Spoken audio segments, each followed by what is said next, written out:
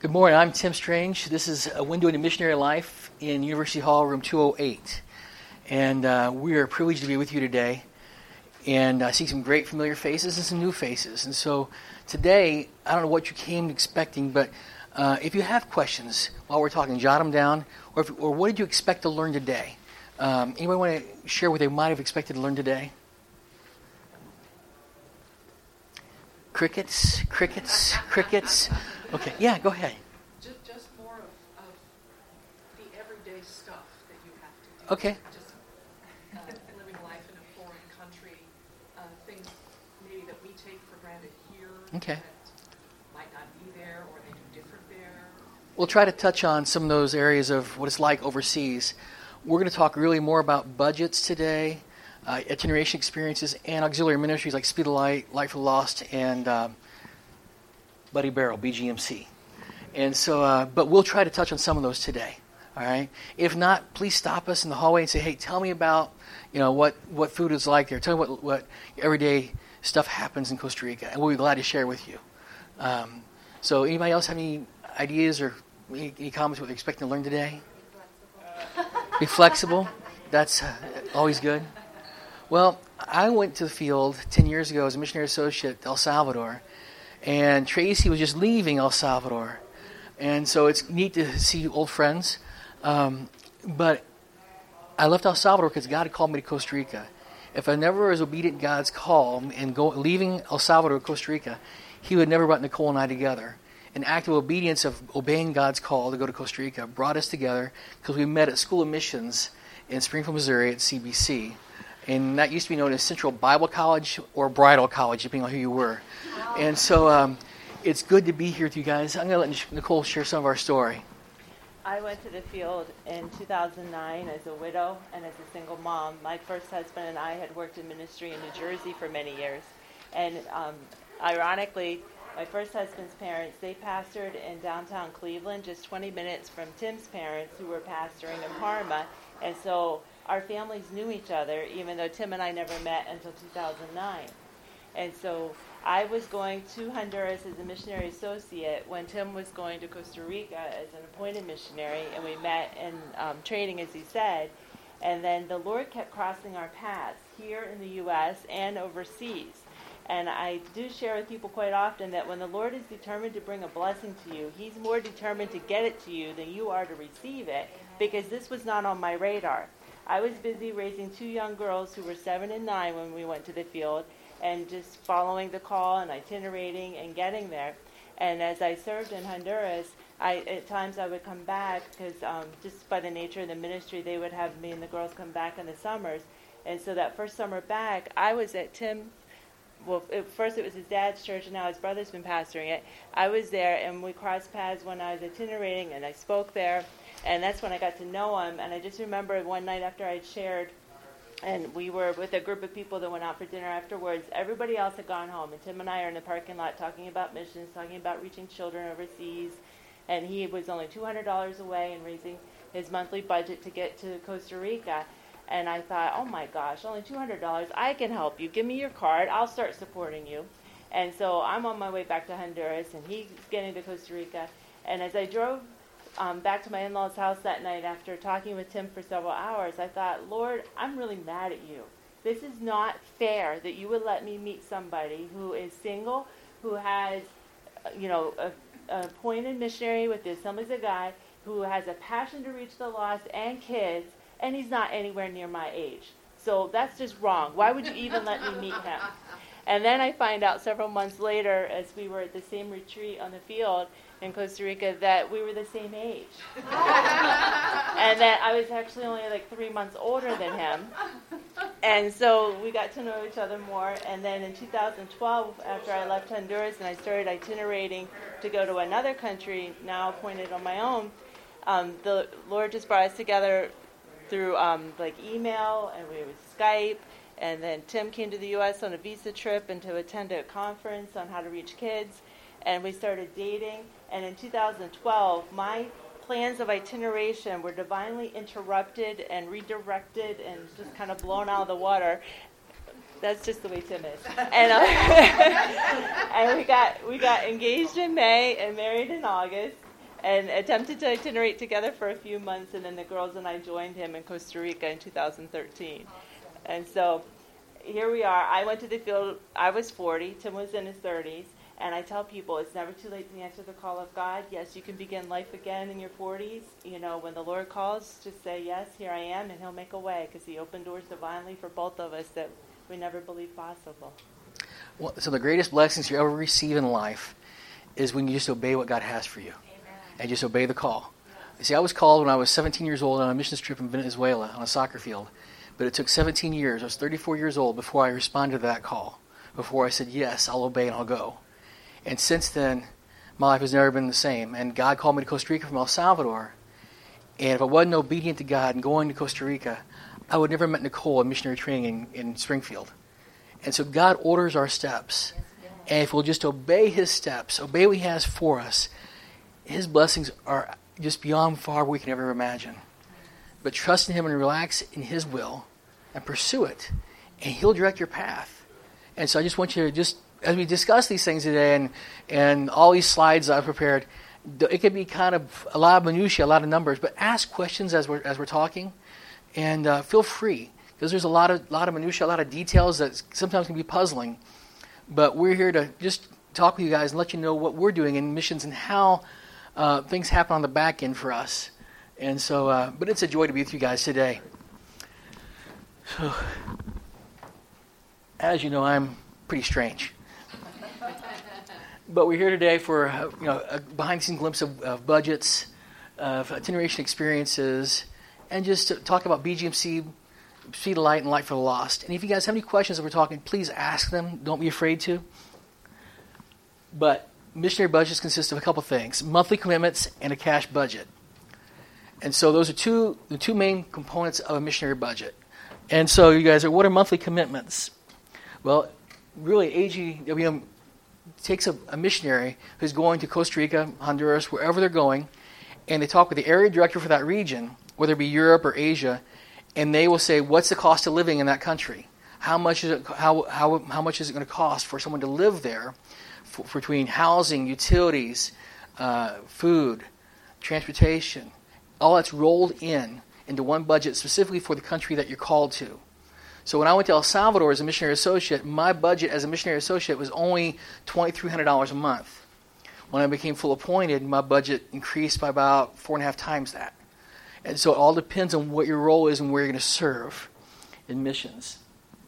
And so yes, everything in that budget is a salary, operating expenses, ministry expenses, travel to and from the field.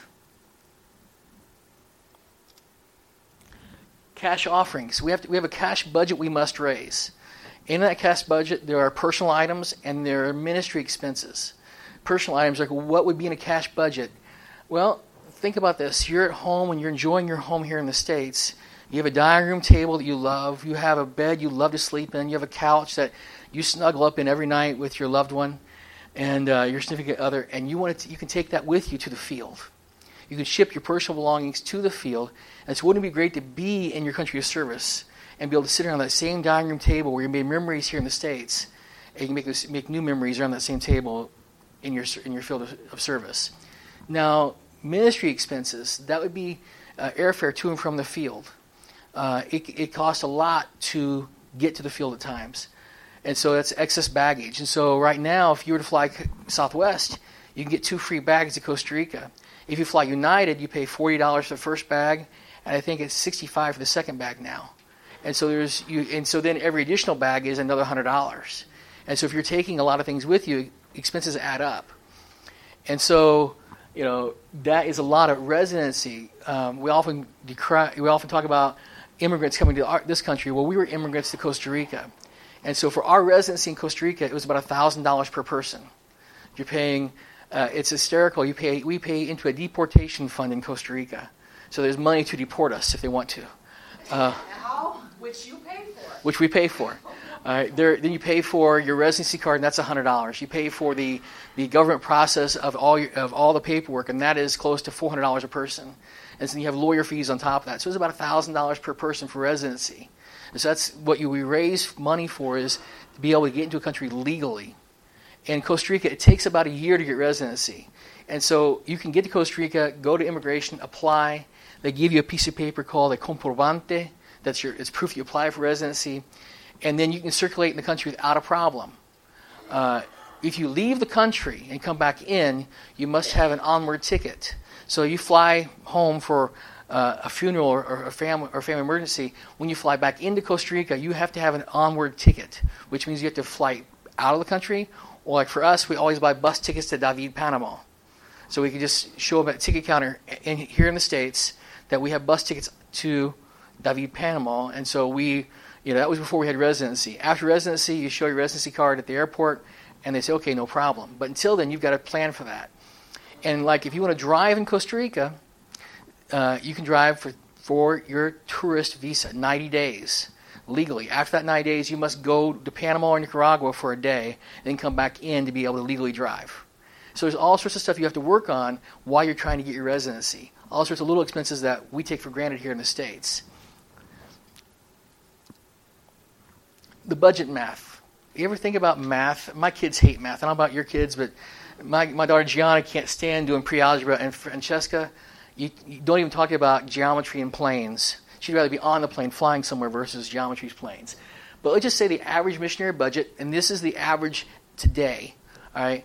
If you look at all single missionaries or missionaries that only have, or 2 people versus missionaries that have 3 or 4 kids, you put them all together and average them out. The average missionary budget right now is around $8,000. So if you divide that by $60 a month, which is the average missionary pledge or commitment that a church makes to a missionary, they need 134 pledges or monthly commitments in order to get to the field. And right now, when it comes to services here in the United States, church culture's changed. So Sunday nights and Wednesday nights are a premium when it comes to services. So an average missionary would need 134 church services if they're only relying on church services. And that's 8 per month. That would equal out to 17 months of itineration. And that is with every church saying yes to supporting them. And not every church can say yes, but every church would like to have a missionary come in and share their heart and inspire people to give more to missions. And our hope and prayer is that as we inspire more people to give to missions, that church can someday pick up another missionary. And so we oftentimes will go to churches that can't pick us up and support to inspire somebody to give to missions and to respond to the call to go into all the world and preach the gospel. And so how do you fill your budget? Well, it's filled with appointments with pastors. It's filled with coffees. It's filled with going to sectional meetings. We just came back from New Jersey. We left the 16th of February. Just got back in last night into Cleveland. And we drove 2,800 miles in 2 weeks, had 9 services. We did 3 regional councils and 5 sectional meetings. And we had 20 meetings, all within those 2 weeks. And we were able to pick up about $200 in monthly support in those 2 weeks, which is really good. We praise God for that. You know, every time that Nicole and I have a service and we get out to the car and a pastor or somebody's given us an envelope, an honorarium or a love offering, before we ever open that envelope up, Nicole and I look at each other, we'll hold the envelope together, and we say a prayer of thanksgiving for what God has provided. Because He knows our needs and He provides our needs. And so for us, 20 meetings in 2 weeks, all the things we did, leaving at 7 in the morning, waking our kids up on the way out the door, hey, do schoolwork today, please. And getting on the road and coming back at 11 o'clock at night, our kids are like, you're not our parents anymore, we don't know who you are. But it's just part of what we do. Anybody have any questions on this slide?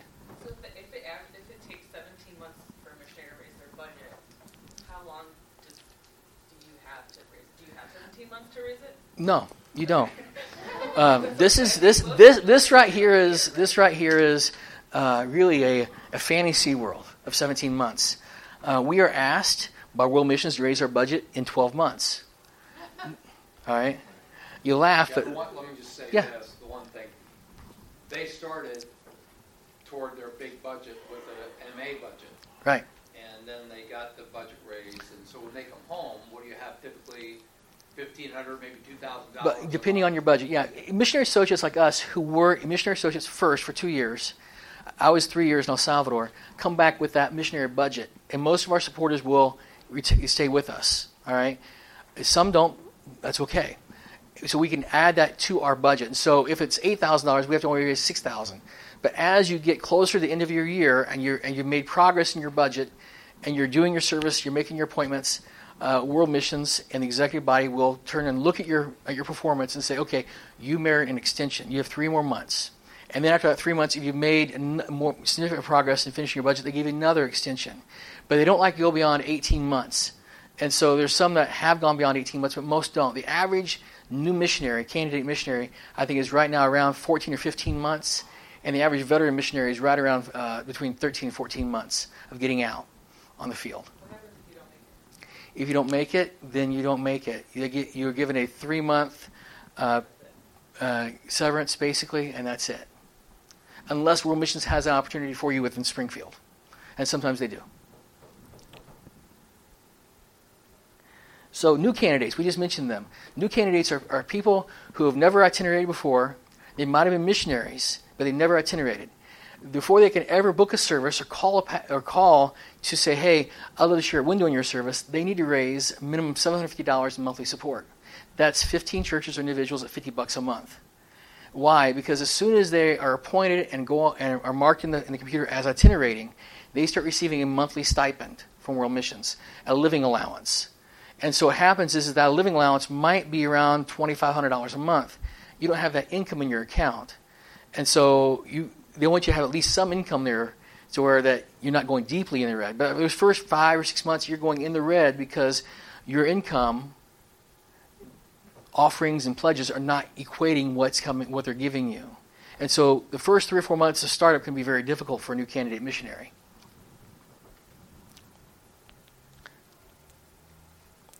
So it's expensive. Itineration is very expensive. It's all travel expense, gas, food, lodging. All right, phone calls can be part of that. Printed material. In my backpack, I have folders, our packets that we give pastors, and that packet costs us about $5 to print up.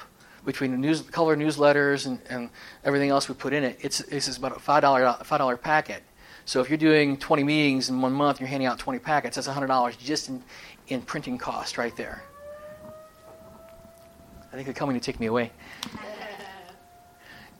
Just a second. Let me back up here. How many of you guys would like to see a video from Randy Hurst about budgets?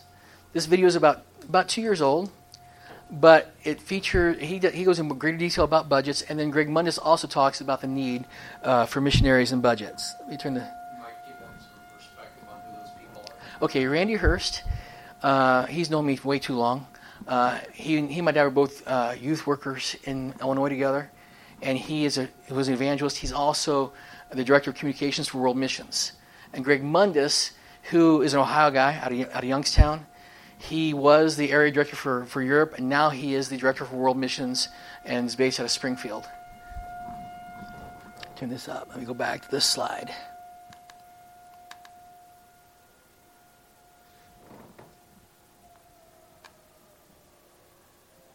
Missions agencies have taken 2 primary approaches to missionary funding. Those who operate from a centralized fund and those whose missionaries are individually supported. Consistently, the proven method for keeping missionaries on the field has been the support system we have had for 98 years. In fact, some major missions agencies that have had centralized funds are now using the individual support approach for its missionaries. But this method is facing new challenges. Over the last 10 years, missionaries' monthly budgets have increased from $5,200 to almost $6,900. In contrast, the average missions pledge to missionaries has increased at a much slower rate. This means that missionaries must visit far more churches to raise their support. At the same time, there are fewer services available for itinerating missionaries. With rising costs of living overseas and the weakening dollar, our missionaries face incredible challenges. As we build budgets for our candidate missionaries and also our veteran missionaries, we have come to a growing realization that we need to be extremely strategic in building these budgets. For instance, we have this growing and renewed emphasis on reaching unreached people groups. Well, when you start to examine where these people groups are, they're in some very difficult places, hard to reach places. and places where in a traditional manner you cannot go as a missionary. So we have to use our creative skills, we have to use God-given ideas, we have to use advice from the national church, if there is a national church, or we have to use the total knowledge of our regional director, our area director, the missionary, the context of where they're going to be, so that we can build these budgets. Extremely important in our day and age. Unless more churches regularly increase the amount of their monthly support, many missionaries will find it impossible to raise their budgets. An average missionary budget is $6,875 per month. But the missionaries receive only 35 to 40% of that for their personal budget. This is slightly more than an average secretary's salary in the United States. A missionary's monthly budget is broken down into a personal budget and a work budget. Each of these includes monthly commitments or pledges and a cash disbursement. In their personal budget, funds from monthly commitments are used for housing, medical funding, Social Security, pension fund, property insurance, and foreign taxes. In their work budget, they must raise monthly commitments to cover a variety of needs: ministry and office expenses, telephone and internet, Bible school, regional ministries, travel, airfare on the field and their return to the U.S., auto expenses, children's schooling, inflation for 3 years, and administrative costs for AG World Missions. Cash in their work budget is used for airfares to the field, visas, language school, freight and duty, work equipment, and work projects and buildings. The World Missions Executive Committee has diligently studied missionary budgets and trimmed them wherever possible. Some missionaries are even choosing to reduce their retirement benefits and other personal allowances. In regard to stewarding funds for missions, I see two elements involved. There's the front end, where the church makes a faith promise, but that church is made up of individuals. That church is made up of single moms, widows, made up of fathers and mothers that have 2 jobs so that they can support the family, that have a passion and a heart to make a faith promise. And their giving is giving with the heart and the understanding that that money will make a difference in the lives of people overseas. That sacrifice that is made on the front end is also reciprocated on the receiving. And that sacrifice of our missionary family is in proportion to the sacrifice of our giving family. It's not just one sacrificing, but it's both sacrificing for the good of the lost. Our highest financial priority is supporting those who are divinely called. As you support our missionaries, we hope you consider it a privilege to partner with them. You guys have any questions about that video? Comments? What are your thoughts?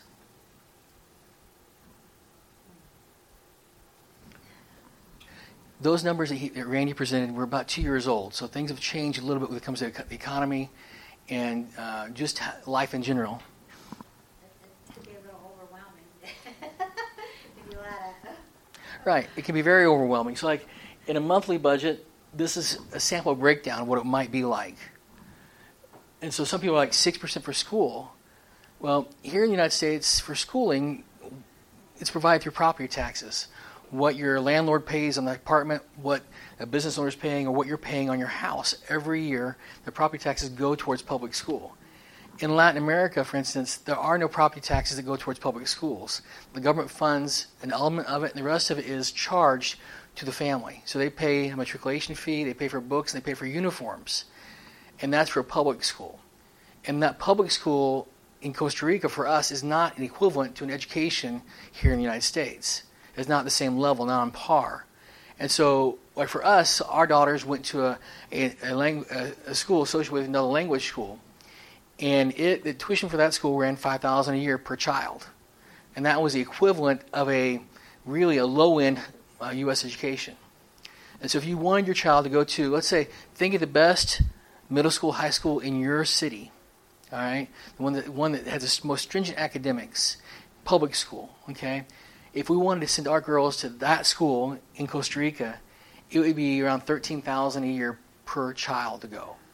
All right, that's just to put them on the same level playing field as your kids to go to school. To equip them to come back to the United States, to go to a university and get a college education. It takes a lot of effort when you live overseas, especially in a third world country, to provide for your children, to make sure you're giving them the best. And so Nicole and I, since we've been homeschooling our girls through North Florida Online, and we're probably going to do that when we go back to Costa Rica to reduce our educational costs, to reduce our budget. So instead of raising thousands of dollars to pay someone for a school, we're going to do it ourselves through homeschooling. And that is one way that missionaries lower their budgets in order to get back to the field. How long do you guys usually, when you go, how long do you stay? Well, we just got back middle of June last year, and we've been back, started really hitting itinerary in July. We got back from my 4-year term. Okay. And so we'll go back to Costa Rica for another 4 years. Okay. So the budgets we raise per month and the cash budget we raise is for a 4-year term. You might comment on the administrative fee. The administrative fee, 5%, those of you who don't know, the Assemblies of God, our headquarters, is in Springfield, Missouri. And in there is a couple floors that are made up just for Assemblies of God World Missions. We call it for short AGWM. And there are regional directors. And so we have a regional director for Central America, one from Mexico. We have one for the Andean region of South America, and one for the Southern Cone. And there's one for the Caribbean. And so those are all area directors. And we have their regional director, who's over all that, Dave Ellis, is based in Springfield. He has an office there and office staff. So our 5% of our budget goes towards that office staff and help mobilizing Dave Ellis throughout his ministry when he communicates with us. And so that is part of what we raise as a support staff back home. Yes, ma'am. Do missionaries give tithing? Yes. 10%? See, Nicole and I are both credentialed ministers, and so I tithe the Ohio Ministry Network, and Nicole tithes in New Jersey under threat of cement shoes. Just kidding. But we both tithe to our districts, and we also tithe to our local church. Okay. Any other questions about a monthly budget? How about a cash budget? Anybody have any questions about that? These figures can be overwhelming for you guys. I remember when I first got my budget as a missionary associate, I filled out my 10-page application, and I listed my 20 people for references, and I sent it off, and I prayed about it. See, I had gotten laid off from my job, and I prayed just 6 months earlier, God, I want to be in missions. I want to obey your call. And I threw a fleece out there. Anybody ever throw a fleece out there? I threw one out, and I said to God, if it be your will I be in missions, fire me. Eliminate my job through no fault of my own. I forgot I said that prayer. It was July 3rd. I got called in the office and said, hey, Tim, we're doing bad. We're laying you off. You're one of the first 50. I was boo-hooing, crying on my way home from Westlake. And instead of coming down 90, I went on Route 2 right by the lake shore and just boo-hooing as we were going through downtown. And God quietly spoke to me and said, Tim, what did you ask me for? And I was obedient to that call. And look where God's brought me today. Through El Salvador, through Costa Rica. I have a family I would never have had before if I would never answered that call. Any other questions about that? About budgets? All right. Let's talk about some itineration experiences. Well, it's phone calls. Can you imagine sitting behind a desk? I can't stand telemarketers, I'll be honest with you. When they call and they'll call us in Costa Rica because we have a Cleveland area code number on Magic Jack, and they'll call me in Costa Rica, and it's a security company. I want to give you a free alarm. Can I come out and install it? All I got to do is put a sign out. It's like, sure, come on out. Well, what's your address?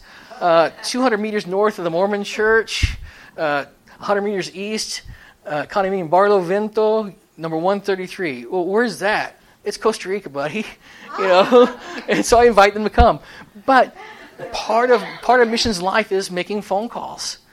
And so we might make 30 or 40 phone calls a day just to talk to 3 or 4 pastors, just to say, hey, my name is Tim Strange. We've talked before, Pastor. Can we get together and have a cup of coffee? Or can I just stop by your office and just share my burden for Costa Rica and what God's doing in our lives and what God's doing in Costa Rica? And oftentimes the pastor will make time for us, say, hey, I got time this week, come on out. Or say, my schedule's full, call me back in another week or two. And oftentimes say, can we just make an appointment for 2 weeks from now versus calling back? And because for me, making phone calls is hard. And so I will sit there and I will stalk them on Facebook. And I'll find out, hey, I just saw you post an hour ago. I'll just go ahead and Facebook, hey, when's a great time to call you? I'd love to connect with you. And it's fun because on Facebook you can see when they read their messages, so you know they've read them. And so it's great to connect because people are going to read your messages. And, those pastors who I've connected with before, I'll text them, hey, Pastor Ralph, how you doing? When can we talk again about a possible connection? It's a tough thing. Coffee is a big thing right now for us as we travel, but also with pastors, around a cup of coffee, sharing our heart, appointments with pastors, deacons, church missions committees, and then meetings in general with that, services. We had a service in New Jersey 3.5 years ago where we went on, left the house at 6 in the morning, got there at 8. Service started at 8:30. We did Sunday morning service. We did children's church. We did Sunday school. We came back for the second service. Did children's church. Second service. Did five services basically from 8 in the morning till 1:30 in the afternoon, and that's just life. It's fun. Follow up is a big key. Oftentimes, following up is hard because you have to chase the pastor or they have to chase you. And so if they're trying to chase me, if I miss a phone call, I call them right back. And so oftentimes for us, follow-up is hard because the pastors have busy schedules. Some are bivocational. And so you don't want to call them at home because they've worked all day long, maybe at a factory job on the line. And so you do Facebook them or you do send them an email. Hey, when would be a good time to call? You have to be sensitive to the pastor's needs as well because oftentimes they're just as busy as we are. Or more so. Fun experiences. What's some more fun experiences? Last summer when we got back in June, we had a few months ahead reserved a mission home that we were going to base out of for this year. And they were in the middle of some renovating in the home, and they were like, well, can you just wait a little bit longer and it'll be ready? And so, no problem. We were going to Springfield, staying in some other places and itinerating. It turned out that the mission home couldn't be ready until September. So we were homeless from about June 5th till September 5th. And what we did was we traveled and we did services, and family and friends were very gracious and opened their homes, and we scheduled services around where we could stay. And then as we were looking at the schedule, I booked 2 weeks of services in New Jersey for August, but I didn't have a place for us to stay. So it's a walk of faith here in the U.S. as much as it's a walk of faith overseas, because I just knew, all right, God, this is the way it is, so just get us a place. Well, one of my friends, long time friend, said, hey, we're going away for 2 weeks in August. I'm so sorry, we're going to miss you speaking at our church, but you want to stay in our house? You can have our house for 2 weeks. And then it turned out the last weekend we were going to be in Jersey, we were speaking on a Sunday. That Saturday night was when my friends were coming back from vacation. They were like, oh, so sorry, but we need you to be out. And God provided us a place to stay with extended family friends that Tim's known for years. They were like, this is the only weekend we have open in our guest house because they manage a camp. And they're like, come on down and stay with us. And so, like, even booking services and finding a place to stay, it's a walk of faith. And so when people open up their homes to us, it's a huge blessing. Crazy things happen. For instance, we booked a service with the pastor back in August for February. And I Facebooked him, I emailed him, we confirmed it back and forth several times throughout the year. We sent a postcard out that says, from Costa Rica. The postcard's actually a postcard from Costa Rica we send out, confirming the service. A week before the service, I'm like, I'm not sure what I'm supposed to wear. So I get on his Facebook page, look at the church, go out to the website, and on the website, the day we're going to speak, he's got another missionary listed, and his photo. And I've called, I've sent emails, and I've confirmed. And so I just sent another email and said, and so I sent another email to him, hey, Pastor, we're so looking forward to being with you next Sunday. We can't wait to share with you. I had acknowledged he already scheduled somebody else. He sent an email back, hey, Tim, something's come up. Can we reschedule? I knew it had come up. I didn't care. I just wanted to reschedule. I just wanted to connect with him. So we reconnected. And it worked fine. But sometimes crazy things happen like that, and you just roll with it. You can't let it bog you down. You just go with it. I know our time is short, but BGMC. Anybody have any questions about BGMC? Boys and Girls Missionary Challenge. It helps missionaries, go through these quick, with all sorts of things, from evangelical materials, water wells, sound systems, printing presses, not anymore, copying machines. Printing presses are old passé. Copying machines, all sorts of great things. Where does it come from? Kids in your church, adults who give special offerings, and youth who make faith promises. This is a gift from BGMC for our ministry. We use this out in the jungle. It's a video projector, battery-powered, solar rechargeable, and has a sound system. Let me get to that slide. On the left is this system, and it can last for 5 hours in the dark, showing movies and preaching. So we're out with the Bribri and Cabrera Indians, discipling and evangelizing with this video projector from BGMC. Another thing that BGMC has helped us with is this little thing. It's called a Proclaimer. It's an audio Bible. It lasts for 8 hours on a single charge. It has a solar panel to recharge it. Just sit it out in the sun.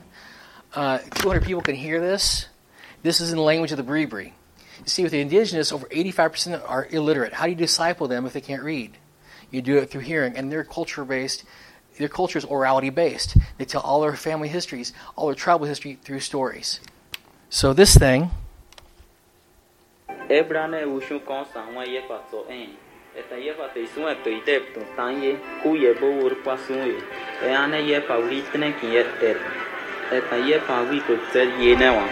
Could you ever imagine never hearing the Word of God in your own heart language? Never hearing it? They can hear it. They might never be able to read it, but they can hear it. And so we're using this in discipleship with the indigenous. And so, Speed of Light. How many guys are familiar with Speed of Light? All right, 1, 2. I see those hands. So, in its over 50-year history, over $253 million have been raised for missions endeavors around the world. One of the first things that Speed of Light had was an old World War II bomber that carried missionaries throughout the world, dropping them off, flying from the United States to Europe, into Africa, dropping them to spread the gospel. So that was one of the first things Speed of Light ever bought. This was our Speed of Light car. It's a Hyundai Santa Fe. It's all-wheel drive, so it gets us out into the jungle to the river's edge. And Ohio and New Jersey helped us with this car. And so it's a fun car to drive. We're thankful for it. And Speed of Light is such an integral part of what we do. You see, your support helps us get there. Speed of Light and youth help us do what we do. They help mobilize us through cars like this, through boats, through donkeys and mules, through horses, through sound systems. Speed of Light really helps us do that. BGMC trains and instills young kids that they can give, they can pray, and someday they can go. And Speed of Light puts actions behind those kids and shows them what they can do. They come down on AIM trips and mission trips, and they see a missionary using a car that they helped buy to spread the gospel, using a sound system or a cordless mic that might have the church's name on it, a gift from Calvary Temple. Oh, my church paid for this, And so kids get a chance to see what happens on the mission field. Back in the fall, we did a Light for the Lost tour. How many guys remember going to Light for Lost dinners or luncheons? Well, for us, Light for Lost is integral. In our ministry, they gave us over $4,000 in funds for printing. And so oftentimes what we do is that we'll print a book up, and it might be Global University Christian Life, and it might be Intro to Christianity, Who is Jesus? And that book costs us $5 to print. We'll go in the village and we'll say, hey, next month we're going to start on this discipleship series. The printing cost for the book is $5. Please bring your offering. Now, we'll tell them it's actually $2,500,000 in Costa Rica. We'll tell them to please bring an offering towards that. And our goal is for them to be able to buy that book at the cost of the printing, so they value it. I can give them the book, and they're not going to value it, but if they pay for that book, they're going to value that book. And then in turn, I just got 2,500 colones, $5. I can go now and print another book. So we multiply Light for the Lost dollars. $1,000 gift will multiply 3 or 4 times when it comes to teaching and discipleship. And then if we're doing crusades, if we're doing outreaches, we'll actually print tracts with that money up to give out, or books about your new life in Christ that we can actually give away. But we try to multiply missions dollars. So here's a couple shots. That's a Sunday school book in my hand. It actually has 200 Sunday school lessons in it. All one-page lessons, scripture verse, application, an activity, memory verse, and then it also has a black and white drawing of that lesson. And so what happens is that book I can print for $8, and I do ask $8 for it. And we've printed over 400 of them, and there's over 400 out in use right now. 60 of them are out with the indigenous.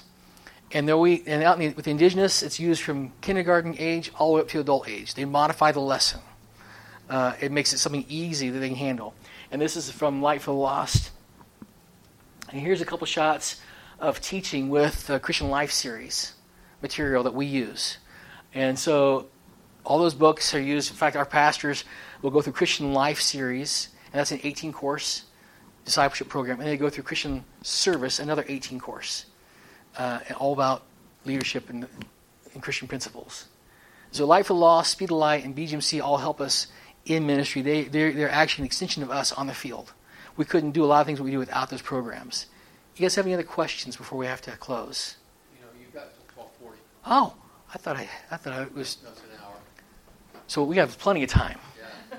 I can backtrack. We can do anything you guys want. Any questions you guys have? Thank you. Do you pick your own material? We do, and oftentimes we'll sit down and we'll look at what's available. Light for the Lost only covers a certain realm of material. And there's a website we go on, and we can go in and say, okay, I want to ask for $500 for Edward the Elephant AIDS awareness, and it's a biblical-based kids program in flyers that we can pass out in public schools about AIDS awareness from a biblical perspective. And so all sorts of different topics you can choose from, but we're limited where the Light for the Lost dollars can't be spent. And I can't ask for Light for the Lost dollars funds until I'm back on the field. I just got an email last week from my area director. Hey, here's the link. Go out and apply for Light for the Lost funds. And you go out the link and it says, if you're currently itinerant, you're not eligible. I'm like, shucks. You have a question? You have a question? Oh. All right. You guys interface obviously with missionaries from other agencies, whether they're church-based or nonprofit. How would the funding model for Sons of God missionaries differ from maybe what you hear them talking about? Do they have parallel programs like this that help their missionaries with resource dollars? Okay, years ago, when I say years ago, I mean years ago, the Assemblies of God we have an Ohio district, okay? Mexico is part of the United States Assemblies of God. There are districts within Mexico that are part of our fellowship. There are districts within Canada that are part of our fellowship. And since then, there's a separate Mexican Assemblies of God fellowship, and there's a Canadian Pentecostal Assemblies of Canada fellowship. All right, we have friends of ours that are Canadian missionaries from the Pentecostal Assemblies of Canada. There is no Speed of Light program for them. So They have to raise the $30,000 to $40,000 as part of their itineration. And so they have got a lot of times, like our friends who just got to Costa Rica went and they purchased a 17-year-old vehicle because that's all the money they could afford to raise. And so they have a 17-year-old Toyota 4Runner right now. And he's thrilled with it. He's thankful he could purchase it. But without youth like we have in the United States, we would not be able to get reliable transportation. And that's one thing. And then so like, for instance, our funding model is kind of overwhelming, going church to church, raising support, asking for help. It's kind of overwhelming when you think about it. When we first started out, it was overwhelming to us. It still is a little overwhelming at times. But I don't know if you guys are aware of it or have seen it. Go out and look at ChristianityToday.com. Go out to Charisma News and search. But the International Missions Board of the Southern Baptist, back in August, announced they're going to cut missionaries, bring missionaries home, retire them from the field, because they were $21 million in debt last year in missions giving. They had a deficit. And if current giving trends kept going that way, they were going to lose over $50 million in the next 2 years. And so they announced in August a voluntary recall of any missionary who voluntarily come home, and over 1,000 missionaries have come home now from the Southern Baptist.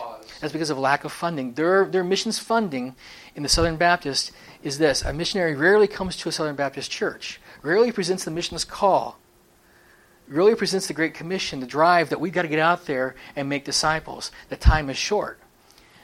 A Southern Baptist church, they give into, you have a church of 500 people. Well, there's a scale that they look at. Okay, your church is 500 people, you're expected to give $20,000 a year to world missions. And so every church, depending on their size, gives into a centralized fund. And then they support all the missionaries out of that fund. And because missions giving is down on all throughout their fellowship, they're $21 million in debt, projected to lose $50 million in the next 2 years. And so they're retiring and bringing home missionaries.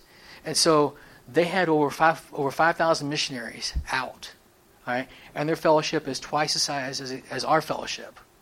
We have we're closer now to 2,500 missionaries going out. We come to full-time missionaries and missionary associates. All right? When they bring those people home and the other people that retire here in the States in their program, they're only going to have maybe 600 or 700 missionaries more than we will. All right? And so centralized funding versus how we do it is going church to church, spreading the vision for missions, saying time is short. You see, Jesus said, "I'm the way, the truth, and the life." Well, if we believe that, we got to do something about it. When he says that this gospel shall be preached to all nations, then the end will come, and we believe in the imminent return of Christ. All right, that he can come anytime, and we also know that there are in Latin America alone over 600 unreached people groups. 405 of those are indigenous. Okay, that's 500 million people in Latin America who have yet to hear about Jesus. All right, there are over 20 million indigenous of that 500 million who have not heard of Jesus yet. And so, if time is short and Jesus is coming back soon, I often will pray in my devotional life, God, give me one more day. Please don't come back today. Please come back tomorrow. Give me one more day to tell somebody about you. And so, in our funding, when we get missionaries out, the local church has a partnership with that missionary. They know what that missionary is doing. They get a newsletter, an update, what's going on with that missionary. It's a personal relationship. And so in the Baptist method, where there is no personal relationship with that missionary, what's the urgency to give? Why should anybody care? Or pray. See, James, we always when I grew up in my dad's church, my dad pastored for 45 years, every Sunday he would get up and he would grab the anointing oil and he would stand down front and he would quote James, call the elders of the church, anointing oil. That same verse says, the fervent prayer of the righteous availeth much. All right? Prayer support for missions availeth much. We couldn't do what we do. If all you did was give us support us financially, it wouldn't matter. But it's your prayer support that really matters. Yes, we need your financial support, but the prayer side of things is equally as important as the financial side. I'm also thinking of another missionary couple we met just a few months before we left Costa Rica. They don't have a car.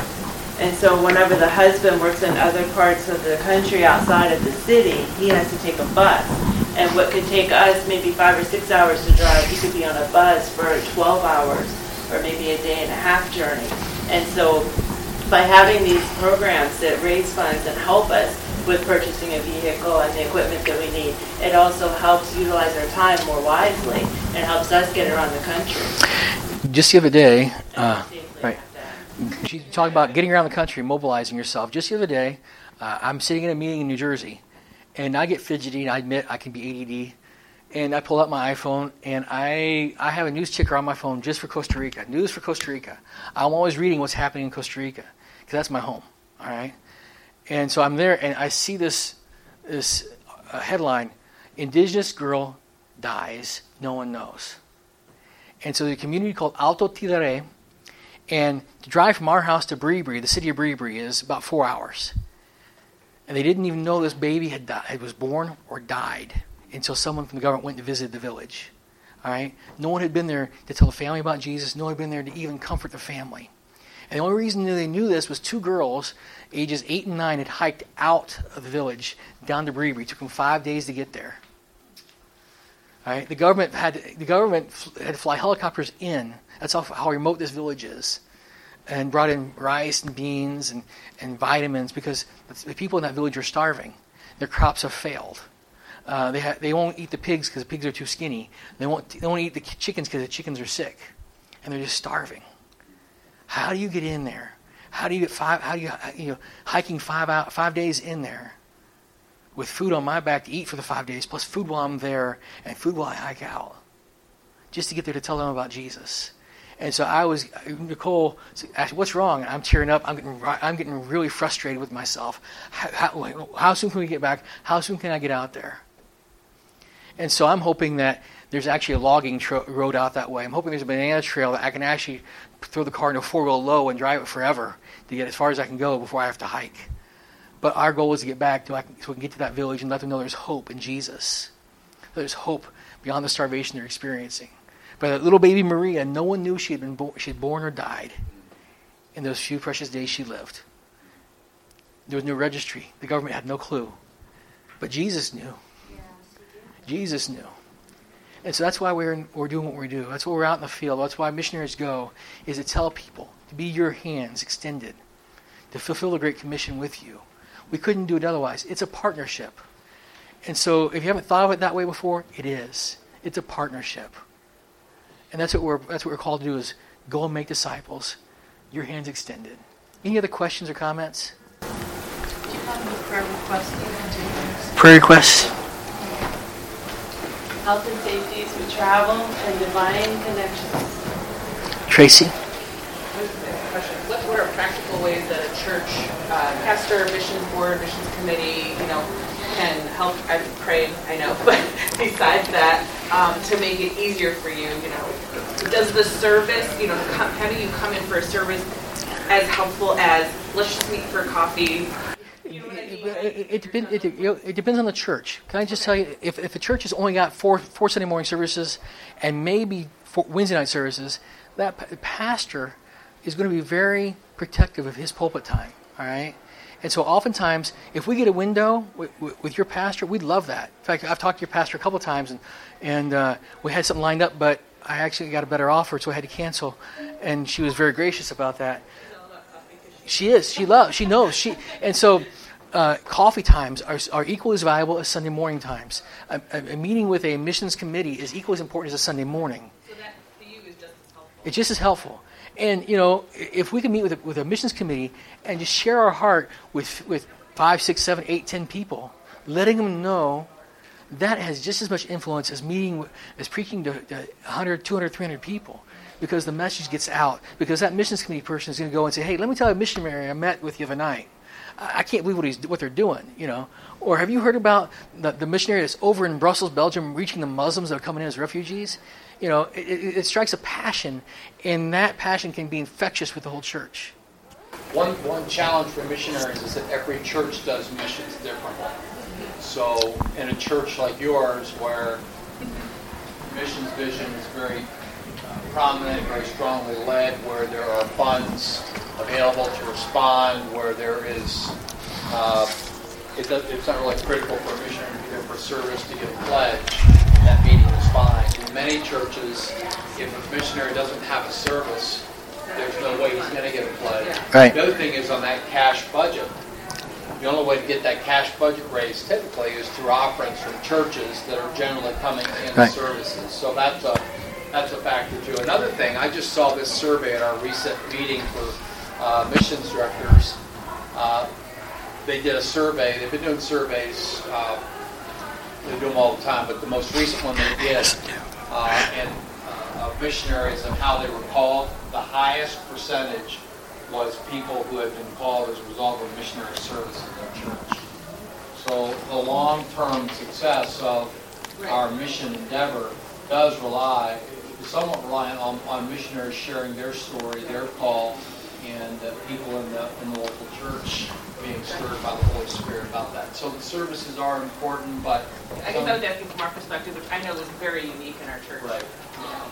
We're going to get, that's just kind of how we operate, but that's why I'm just asking for us to help And that. then there's some churches where after missionary shares, the pastor says if you would like to support the missionary, let us know, and we'll pass that on to them. So it's really more individuals. It is. Church pledging rather than a church pledge. So obviously, if they don't get an opportunity to service in those churches, there's no chance. Right. On every desk, you guys have got some handouts. One is a FAQ, frequently asked questions about missions. Another one is 13 things a pastor would like to say to a missionary but can't. But on the flip side of that tortilla, it's 13 things a missionary would love to say to a pastor but can't. All right? Very, very valuable information and perspectives from missionaries. Also, this is 2015 report, but it's called Empowered. And it gives you a report and details about all the regions that we're in, and every country we're in. And so take this stuff, look at it, pass it on to somebody else who you think will benefit within your church as well. It's been great to be with you guys. I hope it was informative. I hope you guys got something out of it besides seeing a strange guy talk. But it's been great being with you guys. Any other questions before you guys head off for lunch? Thank you. We do have prayer cards if you want one. Of course they do.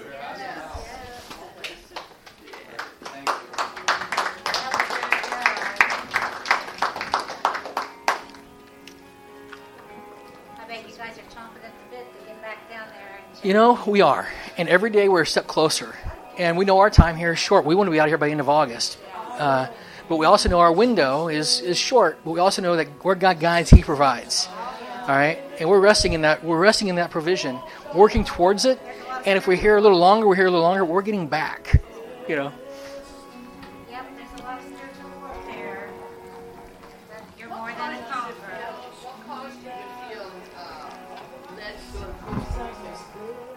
That's a whole other story. But let me tell you what happened is this. I was serving in El Salvador as a missionary associate for 3 years. And every year, for 2 weeks a year, as a missionary associate, I was considered a staff pastor. I went out to our prayer fortress, out at our camp. And I prayed for a week. And I had a team. And we had devotions every day, 3 or 4 times. And we prayed for hours on end. My prayer time was at 2 in the morning for 2 hours, from 2 to 4. I had a hard time staying awake. But I prayed during that time because my time was short in El Salvador. It was coming to an end. I said, God, what do you have for me? And those times in the prayer fortress, God was giving me visions of kids and people out in the jungle. I had no idea where it was at. All right? A week later, I'm in my truck, and I got photos of my truck. And I was driving down the highway near Nueva Esperanza. And I'm driving, and I'm not paying attention to how fast I'm going or the road conditions or who's on the road. I'm going about 90 miles an hour. And I'm trying to get back. It's 10 o'clock at night. It's late because in El Salvador, later it gets, the more dangerous it gets. And you don't stop at a stoplight or a stop sign. They're all optional after 10 o'clock at night. And so I'm driving. I'm flying home. It's an hour drive, all right? And I'm about halfway home. And I have another missionary behind me following me. And I'm not paying attention. Traffic's slow in the left-hand lane. I get in the right. Do you remember seeing Back to the Future? Do you remember Biff in the manure truck? That was me. I hit it about 85 miles an hour. That truck flew off the road. My truck got rear-ended by my friend and got flipped upside down. I went 60 feet into a ditch. The fire extinguisher inside my truck started going off. All right? My friend gets out of his car and he's yelling, Tim, Tim, Tim. He's thinking I'm dead. All right? And I yell back, what? I was in the back seat of my truck. I wasn't wearing my seatbelt. I got thrown in the back seat. And as I exit my truck, the fire extinguisher is going off. It's all this white smoke. I'm covered head to toe in white powder. Everybody thinks I'm a ghost. All the Salvadorans are crying, ghost, ghost. And I'm laughing because I know I'm not dead. And the police show up, and they're asking me, ¿Dónde está el motorista? Where's the driver? I said, this is the driver. I said, no, where's the body? The driver's dead. I said, this is the body of the driver right here. And so long story short, or short story long, I was in the hospital overnight. And at 3 in the morning, my missionary mentor, Don Tribbett, calls me. And he says, hey, I'm not in country, you know that, but that's not important. I got so much to talk to you about, but that's not important. I got 2 words for you. I'm going to hang up. Costa Rica. And he hung up on me. He wasn't concerned about my accident or me. He just had 2 words for me. Costa Rica. That's Don. All right? That's very much Don.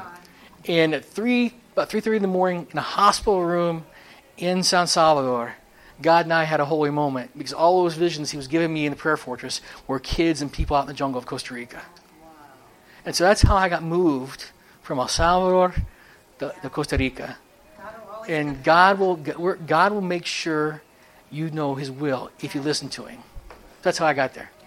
That's good. He confirmed it with all that. Mm-hmm. So if you guys want additional prayer cards, we have some. And Thank you guys so much. God bless you guys.